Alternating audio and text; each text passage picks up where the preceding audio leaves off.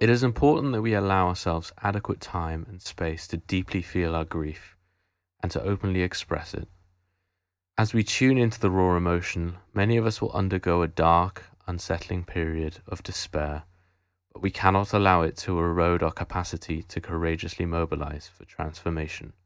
From the Future We Choose by Christiana Figueres.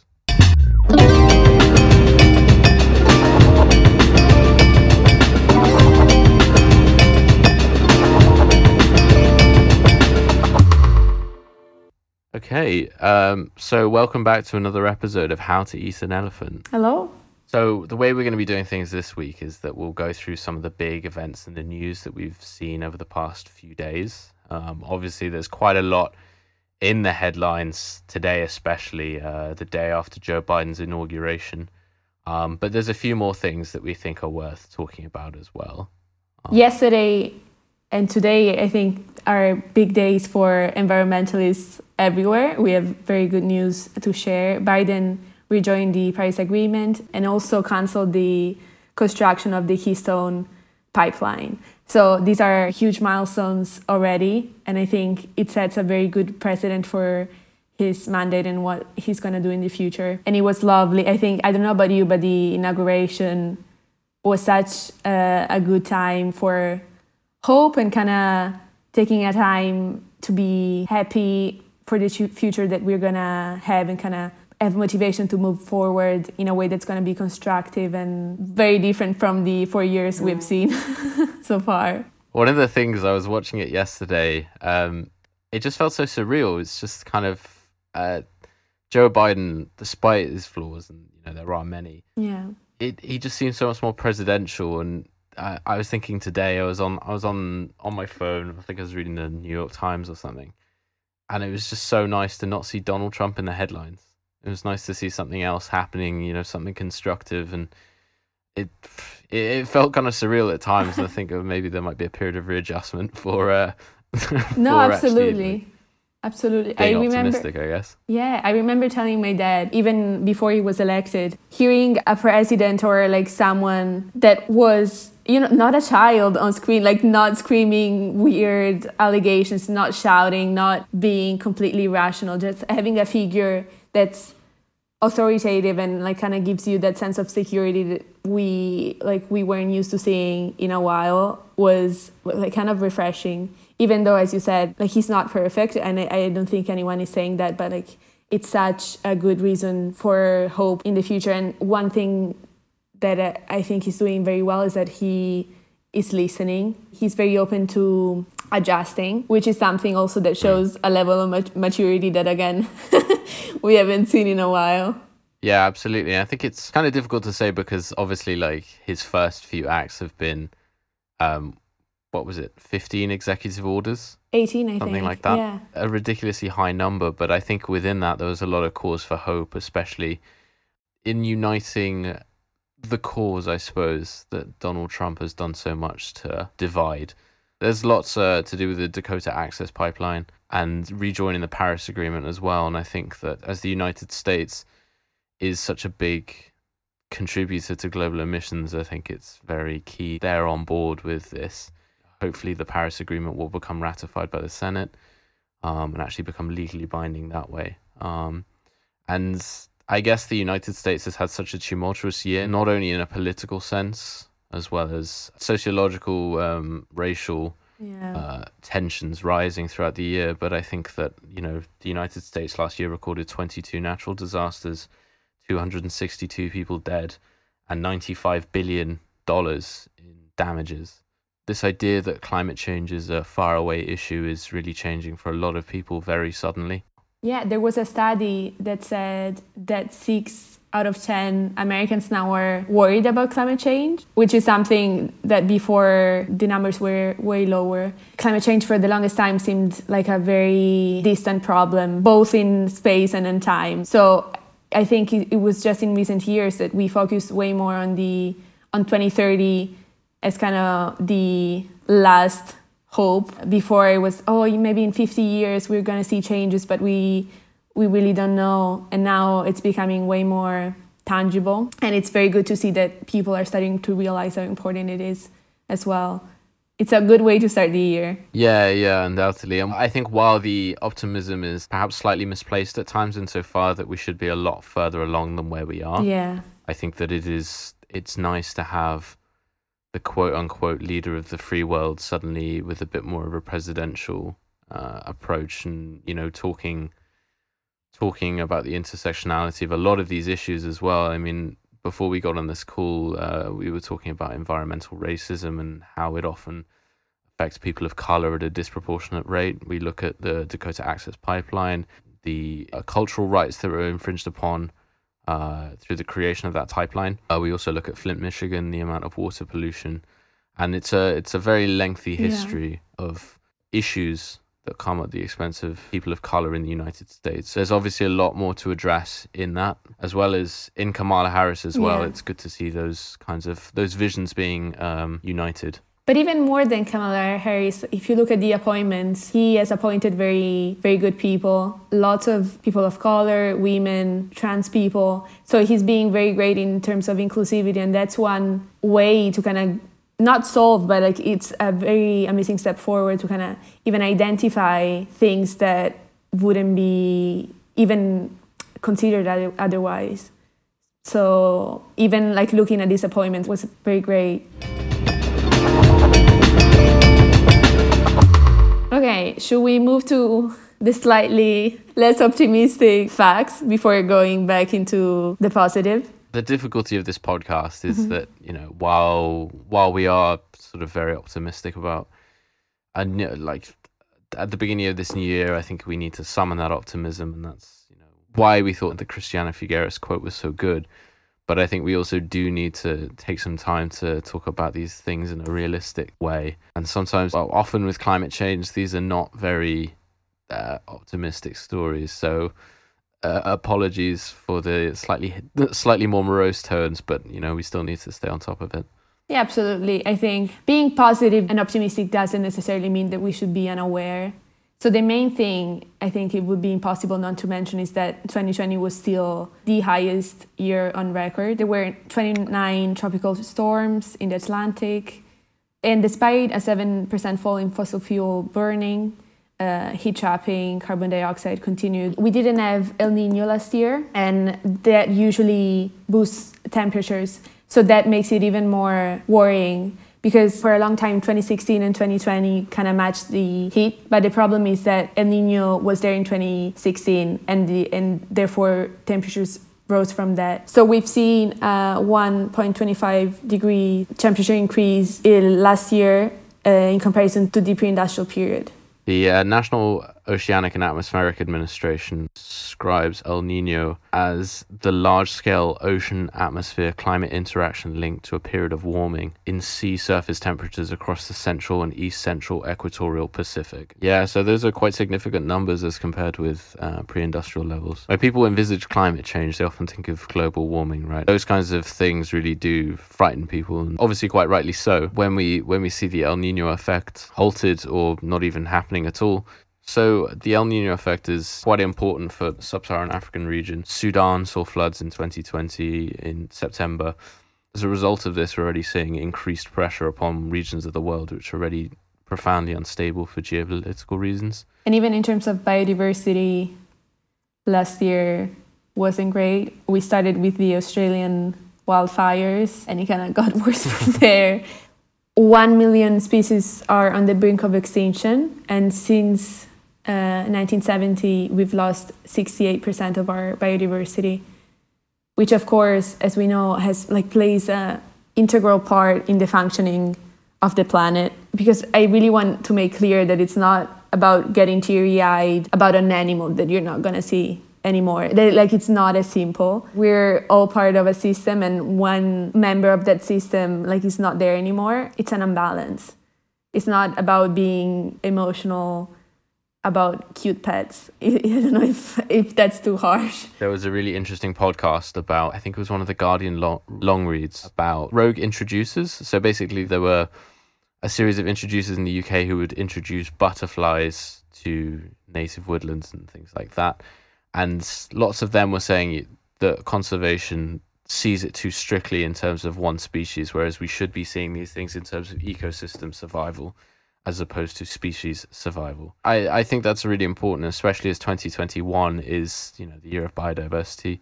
We're working up to the COP, which is focused around biodiversity. So I think really getting that quite clear is really important. Yeah, it's about thinking, as you said, about the ecosystems in a broader sense. Maybe you hear about like a species of spiders that you don't care about. You're like, okay, who cares if they're not there? As long as it's the polar bears, I'm on board. And so that's very important. But talking about biodiversity, you told me something. You saw something on a walk recently that was quite exciting. I did. Those of you who are new to the show, I'm currently based in Dublin, and this was actually on my birthday. It was quite a magical moment. But so that was 2 weeks ago, and I was walking along the River Liffey. For people who know Dublin, it goes right through the middle of the city. And I was at Euston Station and across the river, and I looked and I saw an otter in the river, and it was really magical. It looked at me a few times, and I genuinely followed it for about 2 kilometers. Wasn't it I thought a it was seal? a seal initially. Ah, okay. Yeah, I thought it was a seal, but no, it wasn't a seal. I was on a call with my family at that point in a birthday chat. Yeah, shout out to my dad. He's a big environmentalist, and he explained the significance of what I had seen as them as a cornerstone species and an indicator of river health, which is kind of hard to believe about the Liffey, but no, it was a really, really amazing moment. It reaffirmed in me a belief that, wherever you are, you can have a look out for biodiversity, because it does affect all of us. It really does, in ways that I think are often invisible unless you really stop to consider them. Often maybe in ways that we don't even comprehend completely, Yeah. Talking about that, there was an article in The Guardian recently that was quite exciting. So scientists have discovered this like little coral reef refuge off the coast of Kenya and Tanzania, where species are thriving despite the ocean warming. And they think it's due to the fact that this little refuge is getting cold water from the Kilimanjaro, and that's what helping them thrive. And so it's full of dolphins. There's this species, I'm going to butcher the name, colicans. They were once thought to be extinct, but swim there freely. And I think that's a testament to how resilient nature is, that you can still find these little hotspots of life and how nature finds ways to survive, even like in the most complicated situations. Yeah, absolutely. And I think just in terms of biodiversity and things like that, I think that something that often gets overlooked is ocean health. And I think that both Emma and I, that's a topic that's very close to our hearts on a lot of different ways. But I think it's really encouraging to hear that there are some parts of the ocean that are still pristine and untouched, and hopefully we're able to keep it that way, because they're such an important ecosystem and often goes understated in conversations around global warming as well. We're seeing consequences now because the oceans have been working to kind of absorb what we're putting out this whole time. And of course, it comes with different problems. So acidification and freezing temperature are huge issues. I find these stories very inspiring. So I remember watching this documentary, the most recent one from David Attenborough, and he was in Chernobyl. I found it so powerful how in the end it showed how nature had grown back in Chernobyl. So at the beginning kind of showed how the city was. At the end of the documentary showed how green it was and how species were coming back. And it sent a huge message. Nature is going to go on with or without us. Climate change deniers or people that don't take action kind of frustrate me, because it's not about nature per se, because nature is going to find a way. It's us, like we are limiting and decreasing our quality of life in ways that just to say, this is getting quite pessimistic. Sorry, you need to stop me when I get too dark. Like but you're sounding. I mean, it reminds me of the meme that when at the beginning of lockdown, everyone was like, "Nature is returning," and it's like, oh. Yeah, exactly. Yeah, that's we can do so much better than that. I think we're going to have to be really pessimistic if we're going to look at Chernobyl as like an example of rewilding. No, I know. But just...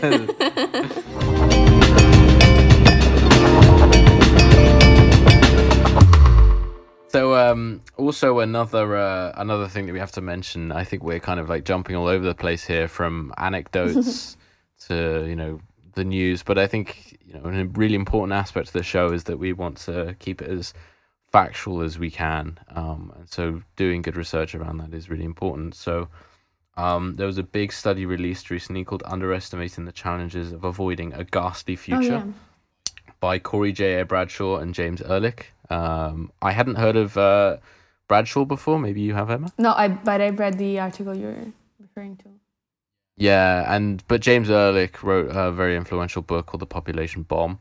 But yeah, there's some pretty heavy bits of news in there. So basically, they start by reviewing the evidence that future environmental conditions will be far more dangerous than currently believed. Yeah. They argue that the scale of threats to the biosphere and all its life forms, including humanity, is in fact so great that it is difficult to grasp for even well-informed experts. Yeah. They asked what political or economic system or even leadership is prepared to handle the predicted disasters or is even capable of such action. And they also said that the current way in which we discuss climate change places an extraordinary responsibility on scientists. Yeah, I mean, it was very, very pessimistic reading. Also, the pictures in that article, I don't know if you guys want to go and research it for yourselves, but it's full of pictures of dead animals kind of like suffocated or like dying from air pollution or suffocated by oil. It wasn't an easy article at all. One part that I particularly liked is the fact that they said that we cannot deal with the problem keeping the system of like global capitalism and this idea of constant growth. And that was quite interesting to me because it's not often talked about. We're still trying to kind of make the two words collide or intersect, but I don't think I want to hear your opinion. Do you think it's possible to kind of keep the same model? Climate change has been described as the biggest market failure in history, insofar that capitalism wasn't able to account for the massive externalities that it creates in terms of pollution, air pollution, plastic waste, things like that. And we're only beginning to understand the myriad different ways in which it affects our health, the way it affects our economies, the way it affects our politics, even the way it affects geopolitics. And we're only just beginning to understand that now. I think that on a more practical level, however, I don't know the extent to which that advocating for a complete overhaul of global capitalism is helpful, insofar that I think we would alienate some of the key potentially polluters in this. Generally, I'd call for boycotting and divestment of a lot of people, but on a more practical planning level, I think that it's very, very key that we don't alienate top polluters because they will continue regardless. The BPs of this world have such a strong hold on the discourse that I don't think people properly understand. Whether capitalism can be compatible with green practices, I think, is a very big question, but I don't know the extent to which it's a helpful way of looking at it. What do you think? I would have to agree. I've had lots of conversations with people that were trying to push that idea of we need to completely change the framework, we need to completely change the way we live, and of course, in an ideal world, I would have to agree, absolutely. But as you say, I don't know how constructive it is and how realistic it is, especially considering the time frame we have, because we're talking about 9 years tops. And so, we, as you say, we need everyone on board. But that's a big problem as well, because there are people that are incredibly interested in climate change and they know how bad it is, but they maybe want a solution that, I don't want to say extreme because it really isn't, but like the time that we have to act that maybe will not be implemented.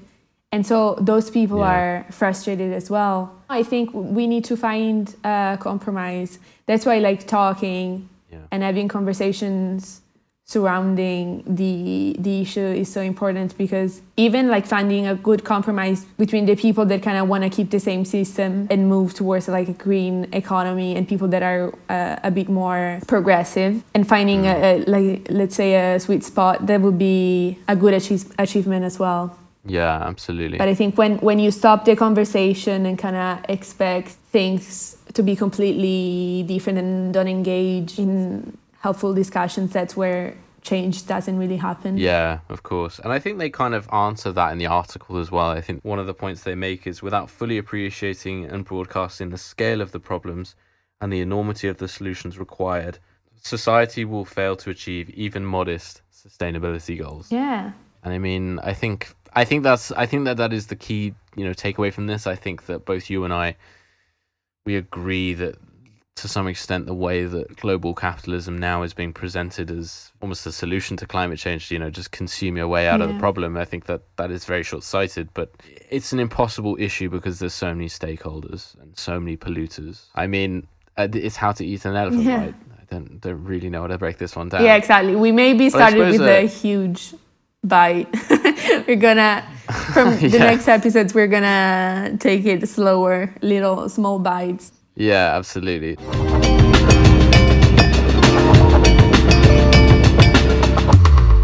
I don't know about you, Emma. I don't know how you feel about this, really. Like, when I was reading it, I was like, I had to put on some relaxing music.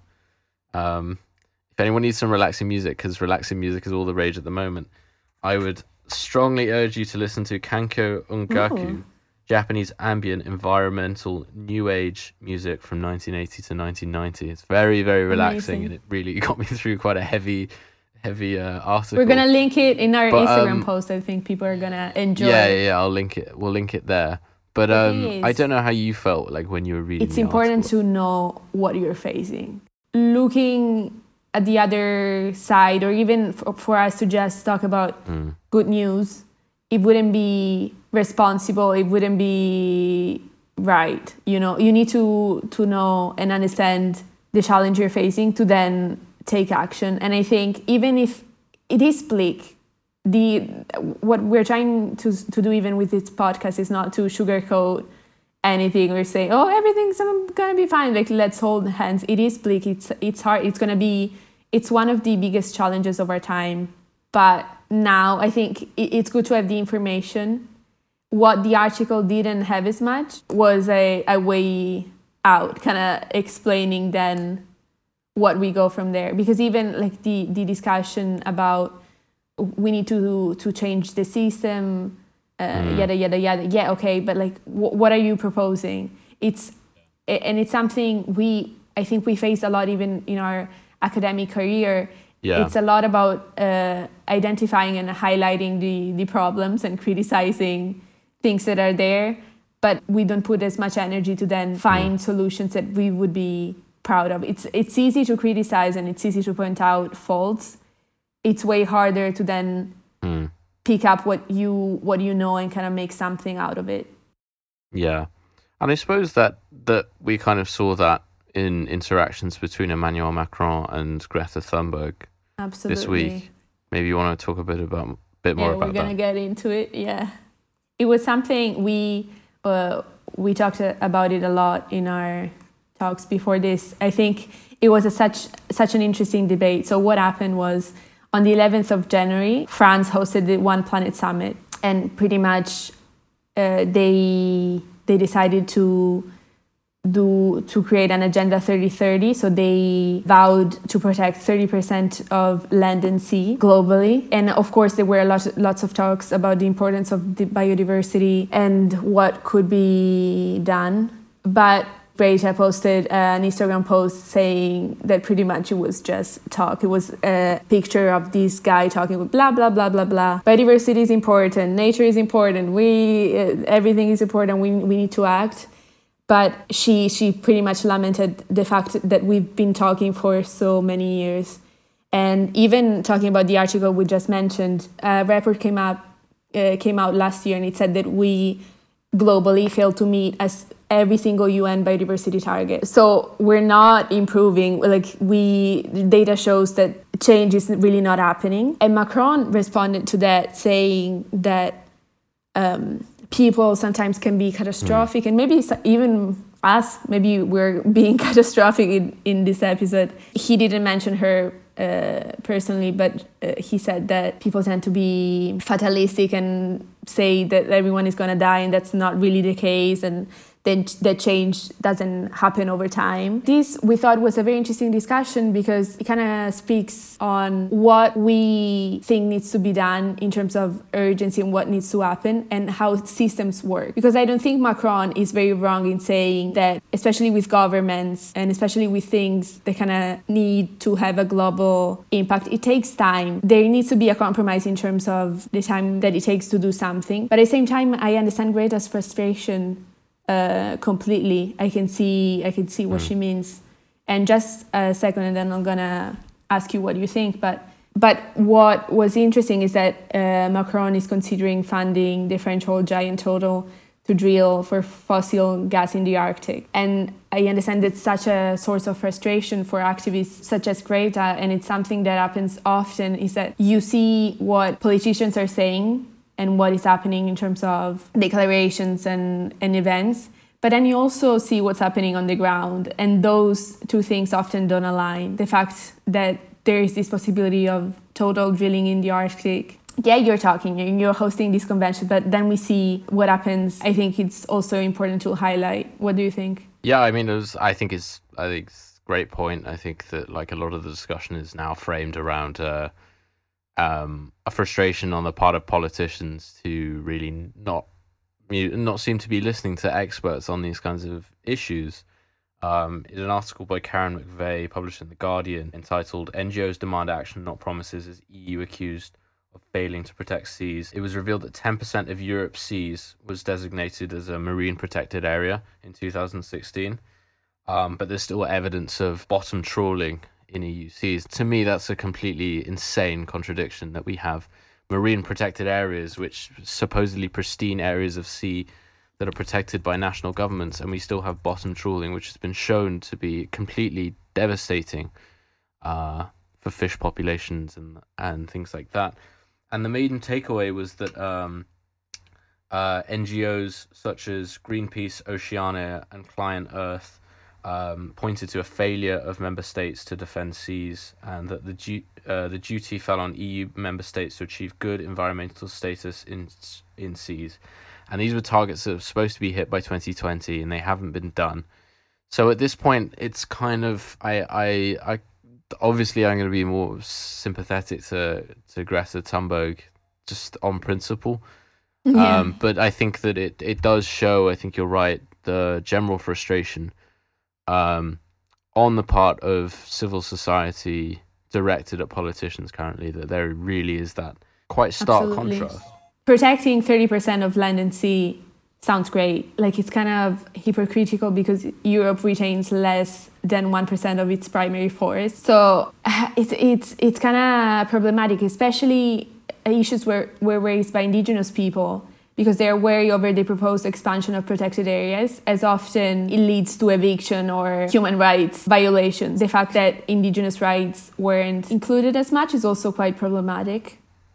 Yeah, absolutely. And there's also reports of the Sami people in Norway, for those of you who don't know, nomadic reindeer herders throughout Norway, and I think into Sweden as well, whose lands have been infringed upon by the creation of wind turbines. Mm-hmm. They say that their reindeer won't go anywhere near wind turbines. Gunbrifrete, excuse my pronunciation, said the Sami people are not the ones who have contributed the most to climate change, but we seem to be the ones who carry its greatest burden. And I suppose that's the main failing of the political class at the moment, the disproportionate burdens that are carried by other aspects of society. However, some hope it might change. I mean, Ursula von der Leyen announced this week that she wanted to reverse biodiversity loss by 2030 in Europe. So, I think we're going to have to stay tuned on that one. Yeah. No, there's, as we said at the beginning, it's a very perceptible change is in shift, is there. We're going in the right direction for sure. We haven't been perfect so far, But I don't know how good it is to just keep like being in the past and not concentrating all of our efforts in what's to come, without, of course, ignoring what has happened. But there's great reason for hope.